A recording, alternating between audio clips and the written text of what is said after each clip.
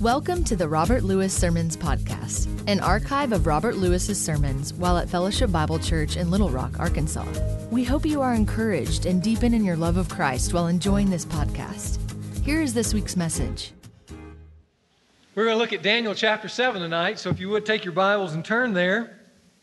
And tonight, as we talk about the future, we're not going to talk so much about how things end as much as we're going to talk about what's behind the end and what occurs after the end. And if you noticed on your outlines, the title of the message tonight is Letting Eternity Be Your Dominant Reality. That's a mouthful, I know, and it's also a very, very difficult concept to keep your arms around in living life, isn't it?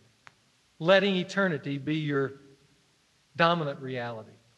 You know, we live in a world where there's so much stimulation that oftentimes that thought, that magnificent truth eludes us. The fact is I'm afraid for many of us who are Christians, it's lost a lot of its practical vitality. We acknowledge it as fact, and certainly it is fact, but I think if you're like me, oftentimes the idea of eternity and a heaven, even the concept of heaven, feels like fiction.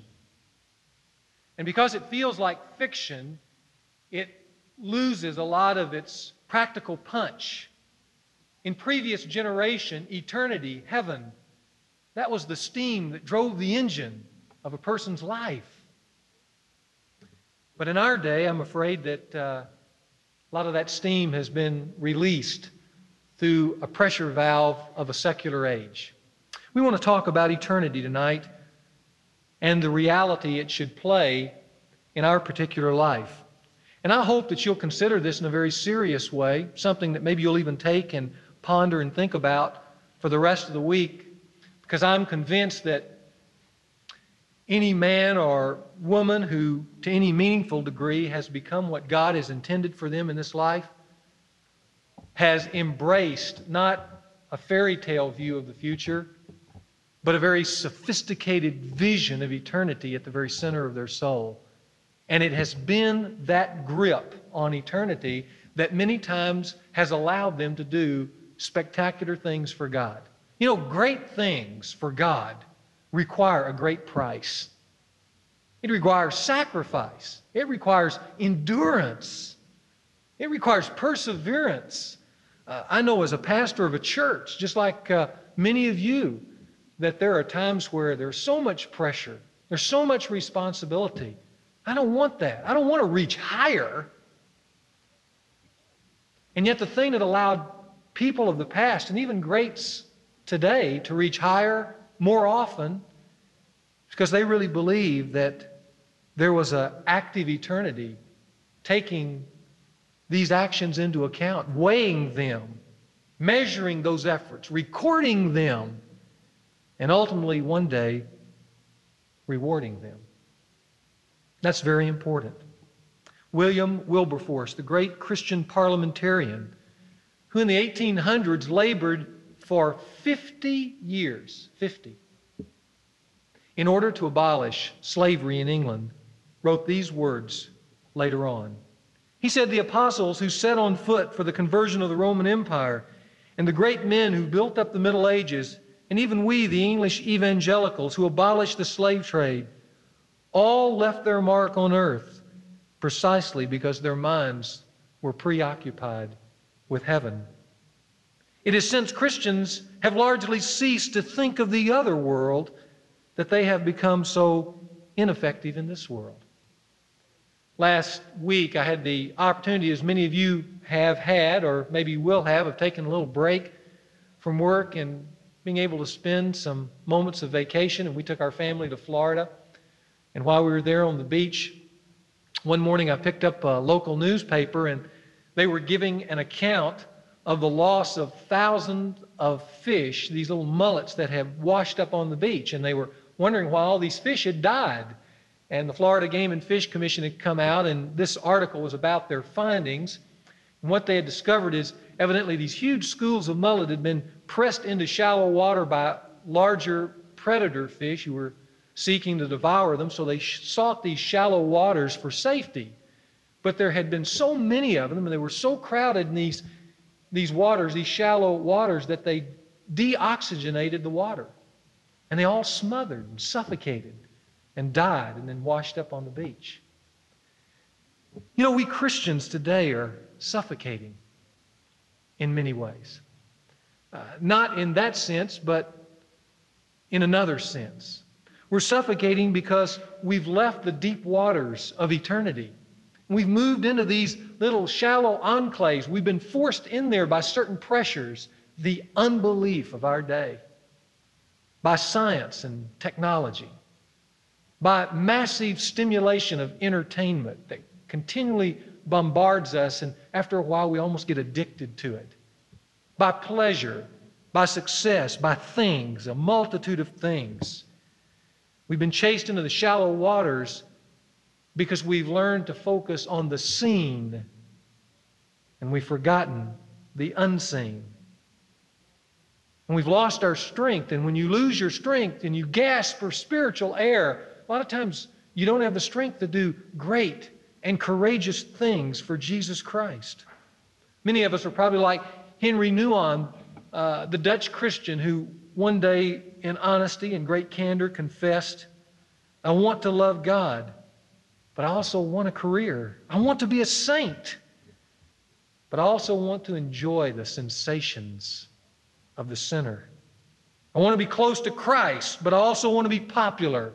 I want to be liked by everybody. I am double-hearted and double-minded, and I find that I have a double loyalty. Does that sound like somebody who's suffocating in shallow waters? There are a lot of people like that, drowning in the shallow sea of self, because all they can see, the only time frame that they have embraced as reality is the time frame called now. Just now.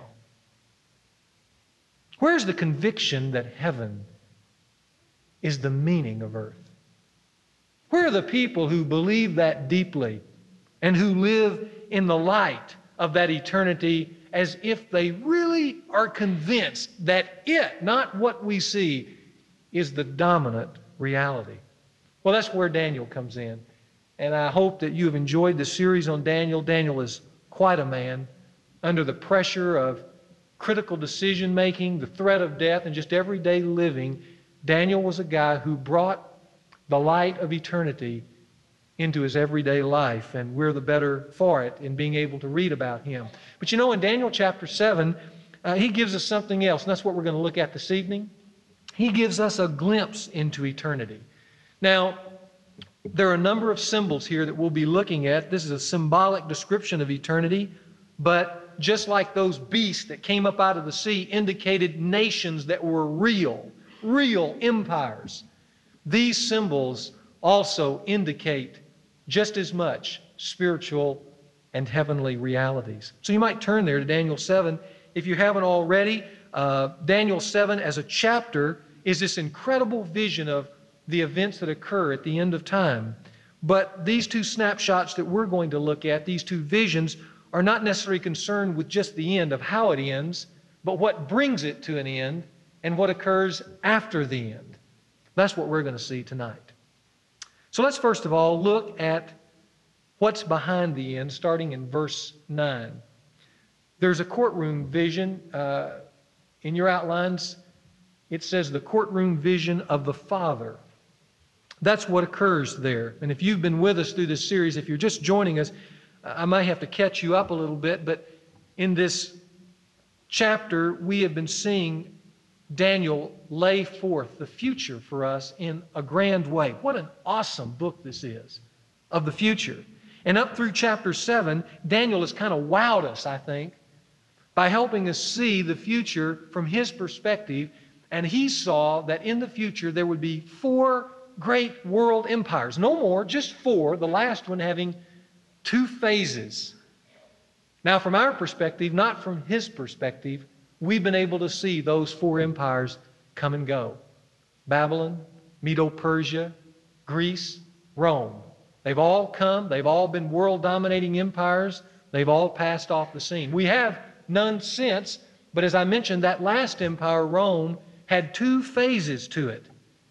The second phase, which is the focus of Daniel 7, is still yet future to us. It's an empire that's coming, a world empire that we have yet to see. And when that happens, and when that empire comes on the scene, then history will draw to a close.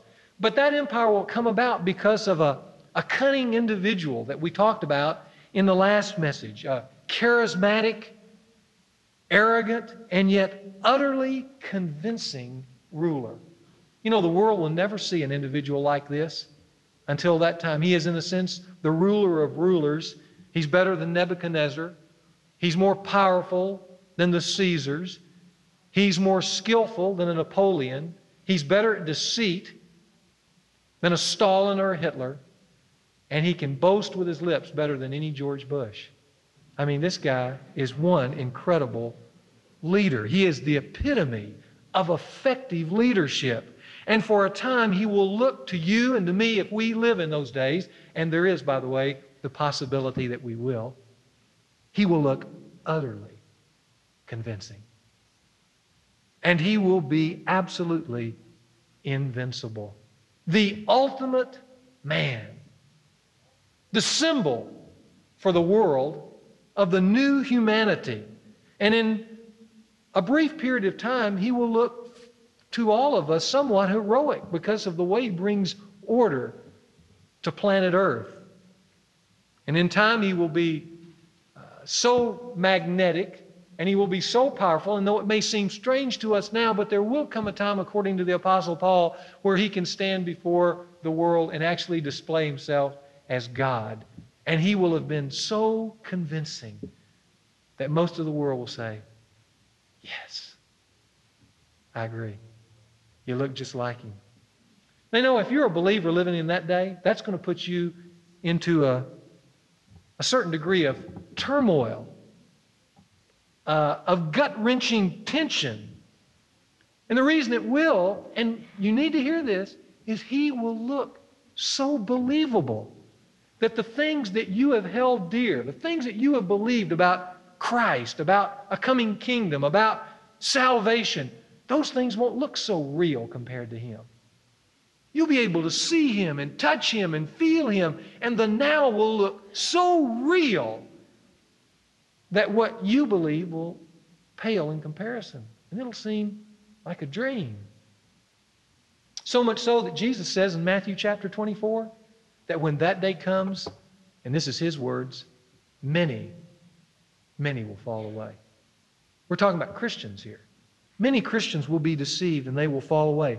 And you know why? It's because they have eaten the fruit of the now, and they have forgotten about eternity. And because they have been addicted to the now, this guy is now. And he will sweep them off their feet. They have been given to the seen, not the unseen, as the driving force of their life.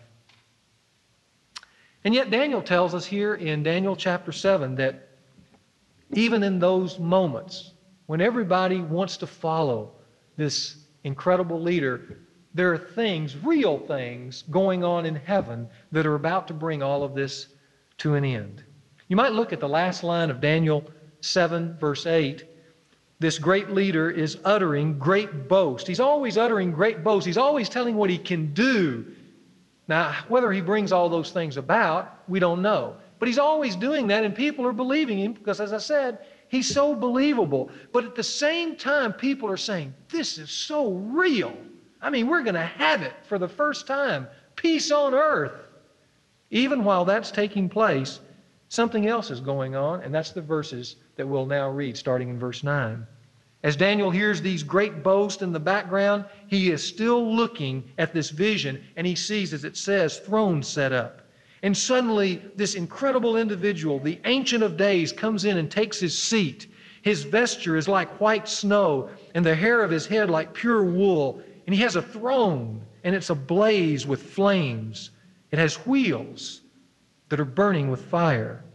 A river of fire was flowing and coming out from before him, and thousands upon thousands were attending him, and myriads upon myriads were standing before him. This is a courtroom scene. And the court sits, and there are these books, and they're open. And then as I kept looking, because of the sound of the boastful words, see, these boastful words are still speaking. This reality that everybody thinks on earth is going on, but even while this great leader is boasting and still throwing out all kinds of ideas and direction, in that moment, the beast is slain. And his body is destroyed, and it's given to this burning fire. Now here's what's taking place. We have this final world empire. What an empire it is. Finally, man will be able to enthrone himself. That's what this leader stands for. And the world will rejoice in this. And earth will appear for the first time like the global village of peace that so many yearn for today. It'll take place.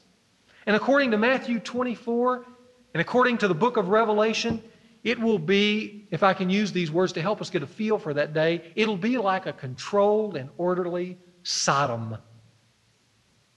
It'll be a place where sin and lust and greed and pleasure and murder and deceit and materialism can all be woven together under the direction of this leader. Somehow it can be, in some incredible way, woven together and appear as good. And people will be saying on earth, we can have it all. But you know, it'll only be for a short time like that, and then the wheels fall off and everything begins to unravel. And then judgment comes from heaven. And that's what we see here in this vision. Eternity, the real reality, intervenes. If you look at verses 9 and 10, you'll see what I consider kind of an intimidating picture of God. You know, this picture, this symbolic picture that's given here, is not of most people's thought of God as this grandfatherly type gentleman who's kind of laid back and he kind of hugs on you and loves on you.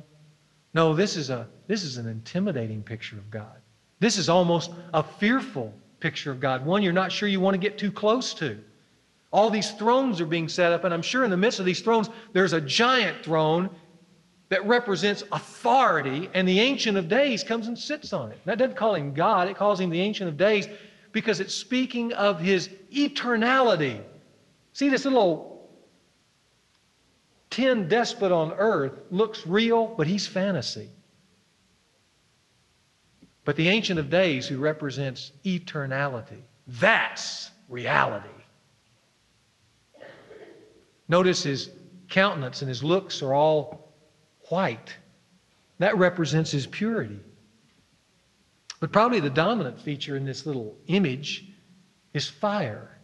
Because you know what fire represents? Fire represents reality. You know, there are two things that fire does. Think about it. Fire reveals and fire consumes. Fire burns away everything that's not permanent. You see that from time to time when some house burns down or there's some fire that breaks out in a business. Fire burns away everything that's not permanent. And fire also destroys that which is worthless. And as for this ultimate ruler with this incredible ego and all these boasts, well, before the reality, the dominant reality of eternity, he becomes as nothing. Just in a short moment, that's all. That's what you see here, just one verse. And yet he will have dominated the whole earth for years. In just a moment, he becomes like a piece of trash. Have you ever thrown a Kleenex into the fire? And it's gone in just a moment? It becomes as nothing? Well, that's what happens to this individual. Look at verse 26 of the same chapter. It says that. It says, but the court will sit for judgment, and then this ruler's dominion will be taken away. And then it uses two words to kind of give you a little added punch to how it's taken away. Annihilated. Destroyed forever. Well, that's an awesome picture of God, and it would be probably irresponsible if we just said, well, that's good for that guy. I mean, he was evil anyway. But you know what? The court sits for us too. You know, this courtroom vision of the Father is not just for this despot ruler. It's for us. I mean, the Scripture's absolutely clear that there comes a day when the court convenes and the books are open and our name is looked up, where the breath of fire is breathed towards you and me. Not to throw us out of the kingdom of God, not if we are believers in Jesus Christ, but it is breathed our direction to see what is permanent from the way we've lived. Boy, that brings a great question. Question worth pondering. And the question is, what's going to be left? Think about your life for a moment. There's a lot of things that we do, and we do them for different motives and different reasons, but there does come a place where God judges those things. And He has a way of separating that which is just simply trash from that which is gold. And He breathes that fire, whatever that will be. It'll probably be just His inscrutable understanding of our lives, but there will be no debate. But there will be some things, hopefully, that will be permanent. But what will be left in your life? Martin Luther had 2 days on his calendar. You know, all of us have day timers, and we've got the months, and some of us have even years planned out. Luther had 2 days on his calendar. He had on one side the word today, and on the other side, that day.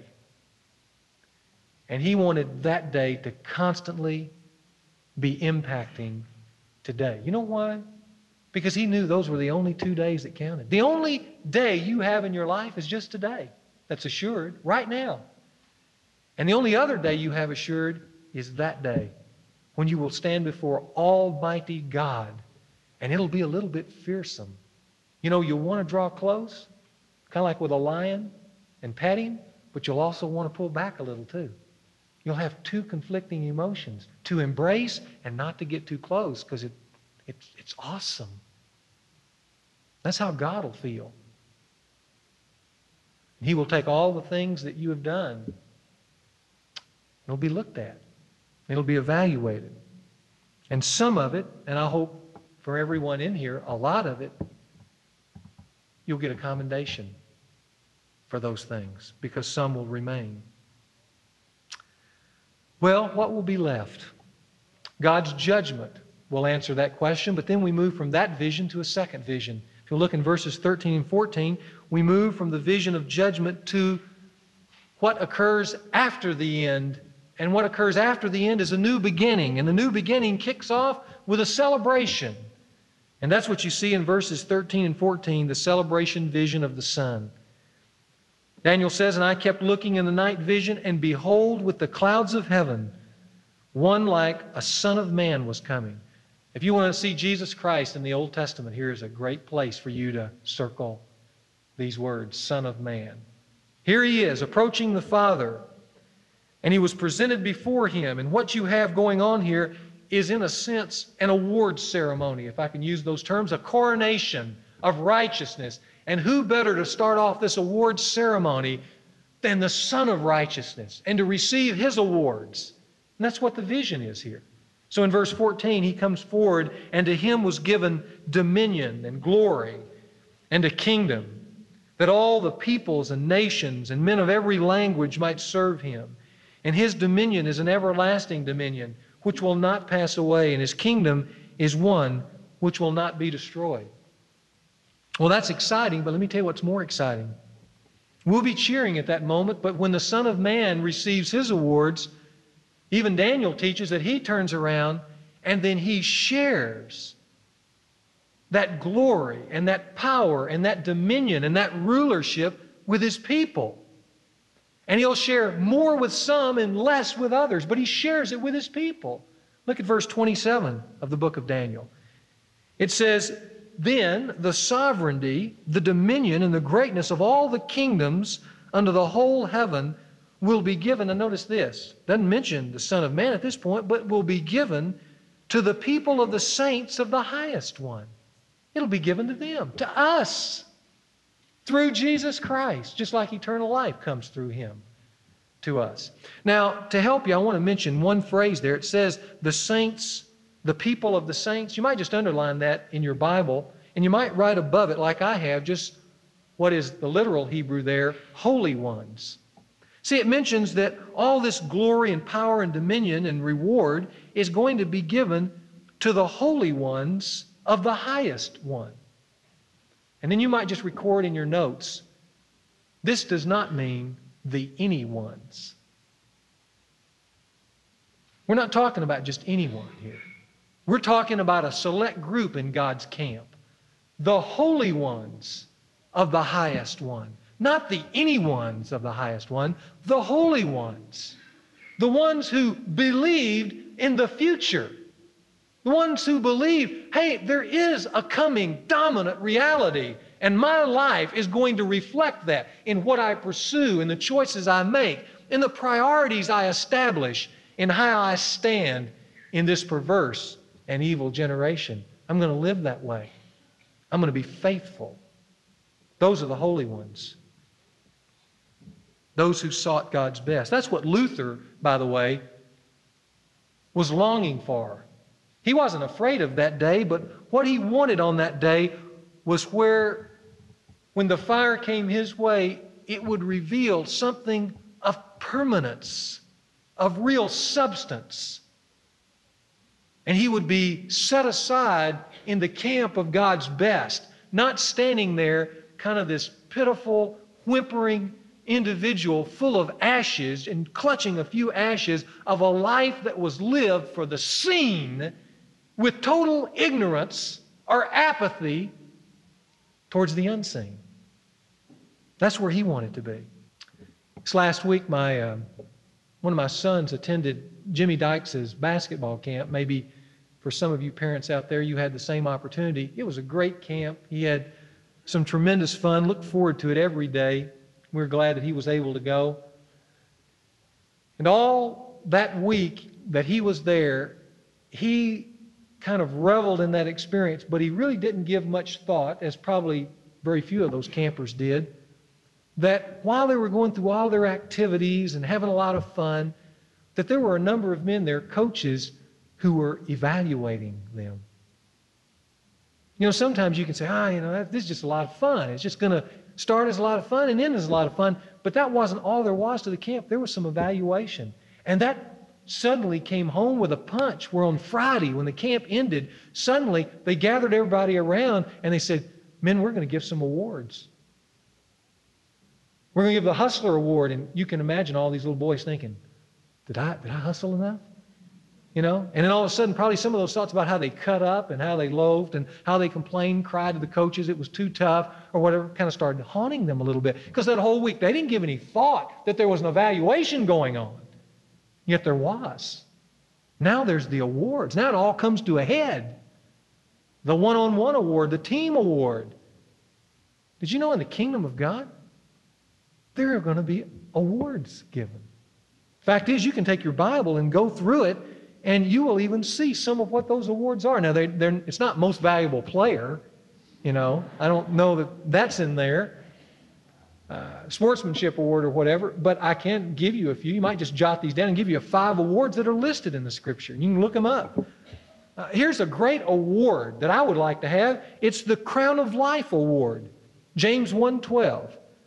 Maybe tonight you can read that, but the Crown of Life Award is going to be given to those individuals who resist seduction, who endure temptation and don't succumb to it, and they persevere.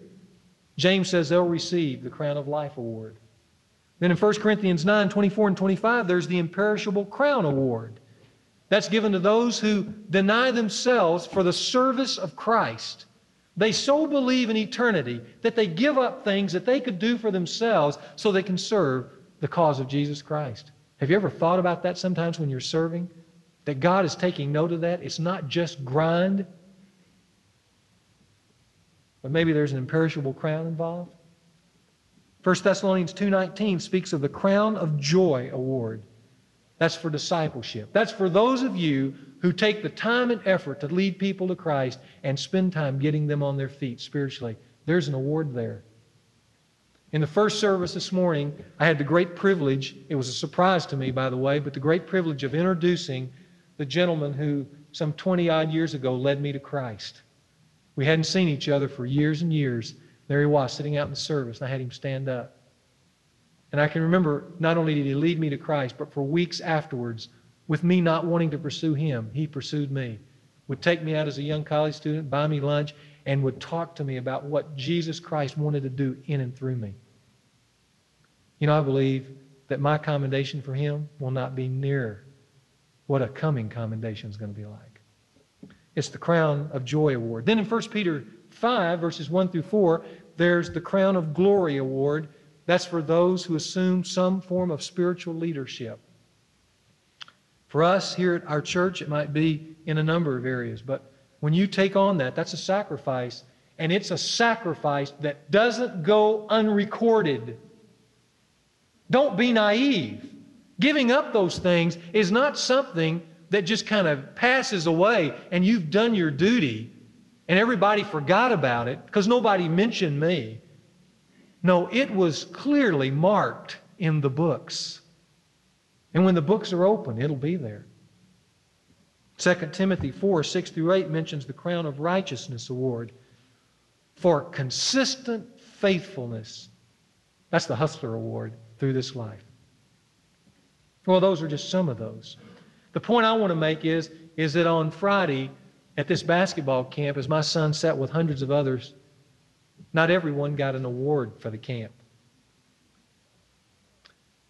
And I want you to know, when the award ceremony comes in this celebration, not everyone in God's camp is going to get a reward either.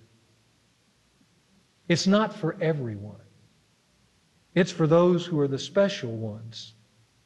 For those who took eternity serious. For those who exercised faith, real faith, in a life that was constantly saying, that stuff's not real. But they believed it anyway. And their life was marked by good works because that faith led to something of production. That's a clear teaching of the Scriptures. And that's a fundamental doctrine of the Christian faith. Well, let's look at how all this is summed up in the book of Revelation. And this is an incredible statement. When I read it, it may not hit you that way, but for a young man a number of years ago, as he was sitting next to a tree, as he read those and just kind of pondered the coming kingdom of Jesus Christ, he began to weep, and those tears led to penning some music in just a few hours, and we enjoy the majesty of that music every time we hear the Messiah played or sung. It was Handel who read these words and had that kind of experience, but it also sums up in a statement these two visions that we see in the book of Daniel. Look there in verse 15. I'll pick it up in the middle. It says, "The kingdom of the world has become the kingdom of our Lord and of His Christ, and He will reign forever and ever." And the 24 elders who sit on the thrones before God fell on their faces, and they worshiped God, saying, "We give Thee thanks, O God, O Lord God Almighty, who art and who was, because Thou hast taken Thy great power and has begun to reign." And the nations were enraged, and Thy wrath came, and the time came for the dead to be judged. That's the first vision, and they were. And then the time came to give their reward to Thy bondservants, the prophets, and to the saints, and to those who fear Thy name, to the small as well as the great, and to destroy those who destroy the earth. You see, heaven is the meaning of earth. Heaven is the dominant reality for earth. Not security like those who came back from World War II thought when they came back from an ugly war and they thought, boy, if we can just get secure, just get a house, just get started, get a job, provide a good income, maybe have a club membership, 2 cars. Gosh, if we could just have 2 cars. So they did that through the 50s.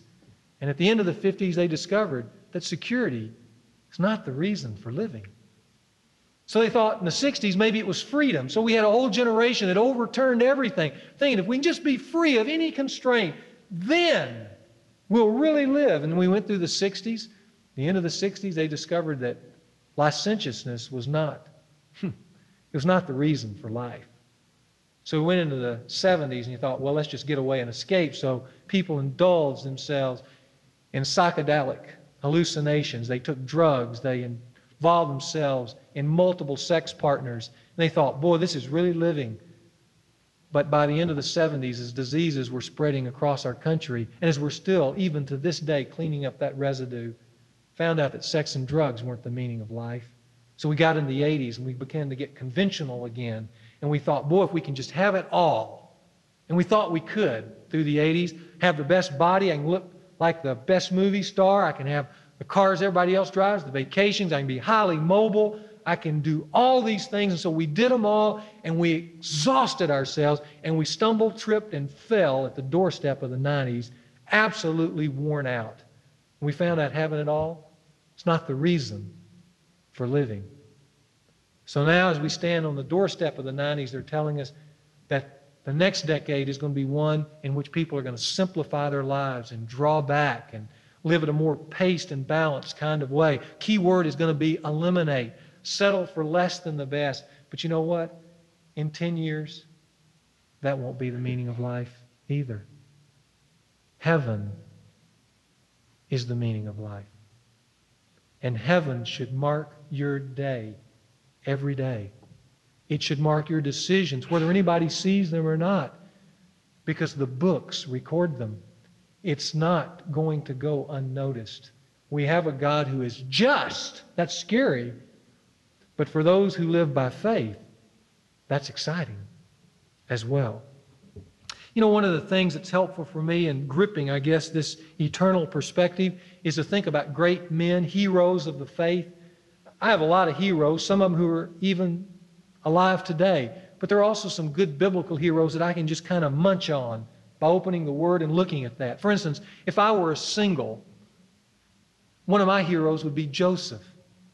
Joseph is a great model of eternity as the dominant reality. I mean, here he was in Pharaoh's camp. He was in Pharaoh's house. And one day, Pharaoh's wife, this gorgeous, beautiful woman, does what thousands of young men fantasize about. She started chasing him around the house,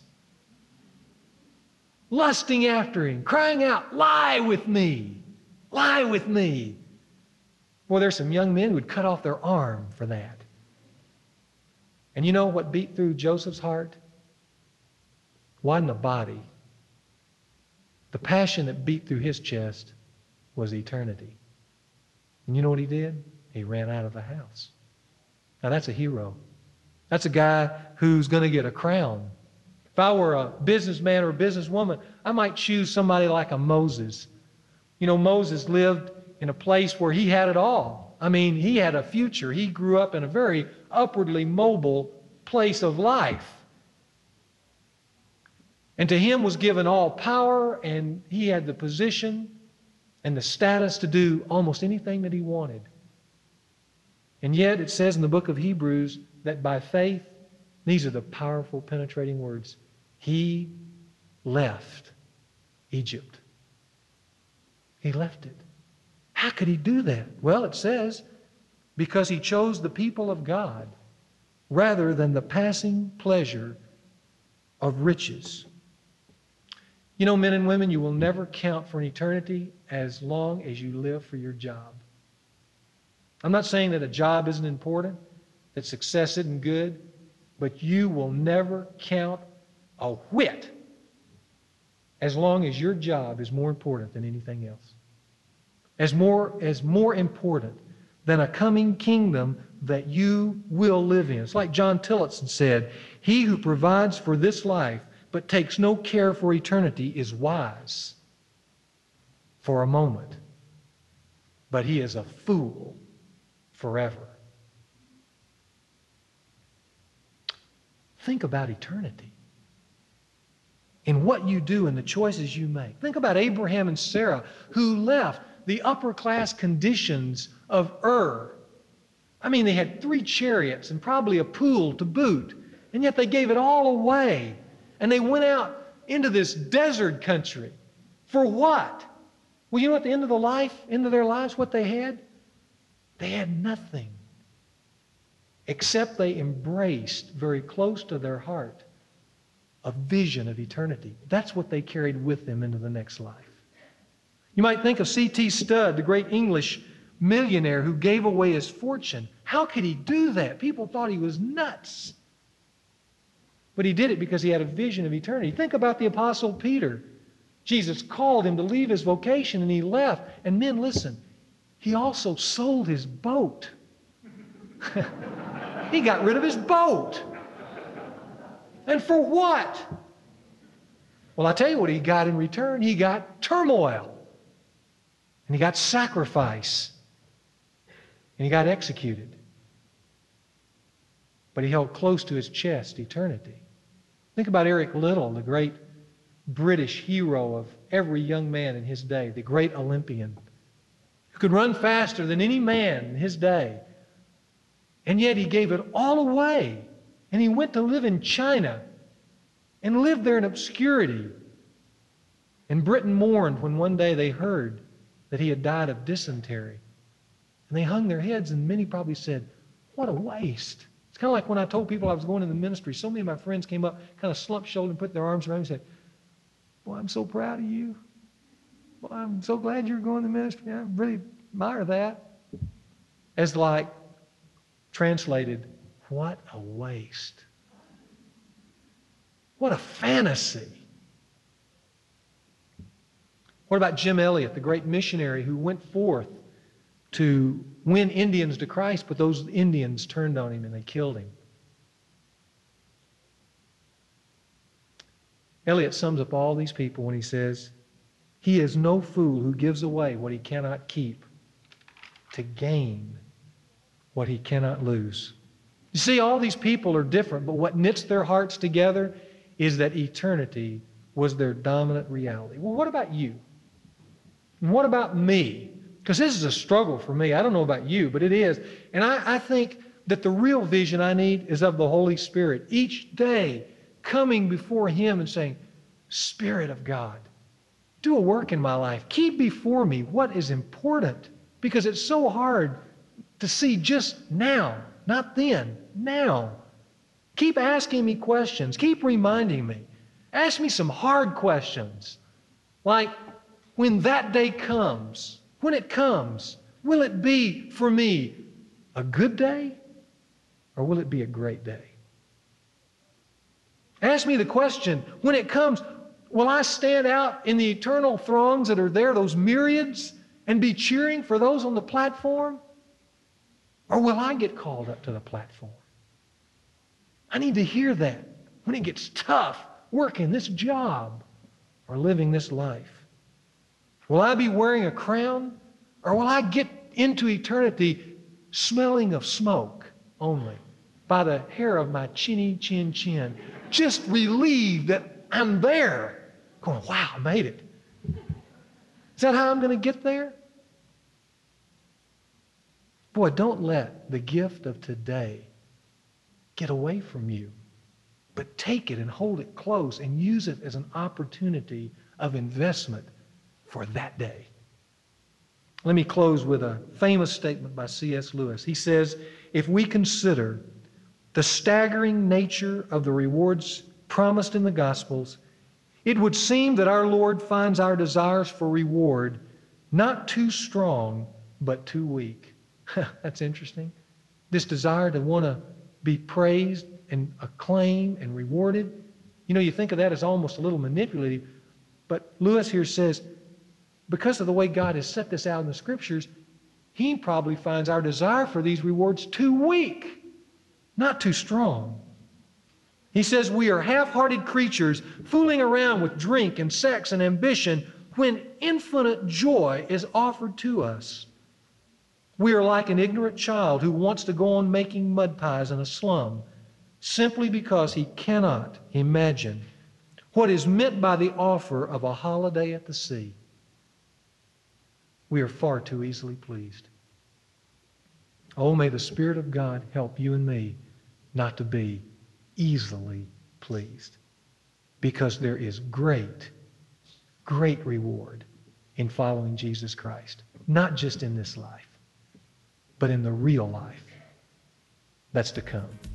Let's pray. Thank you for listening to the Dr. Robert Lewis Sermon Podcast. If you were encouraged by this message, please rate and review this podcast. In addition, share this with your friends and community. This podcast was produced by the team at Sound of a Rose. You can learn more about the team at soundofarose.com.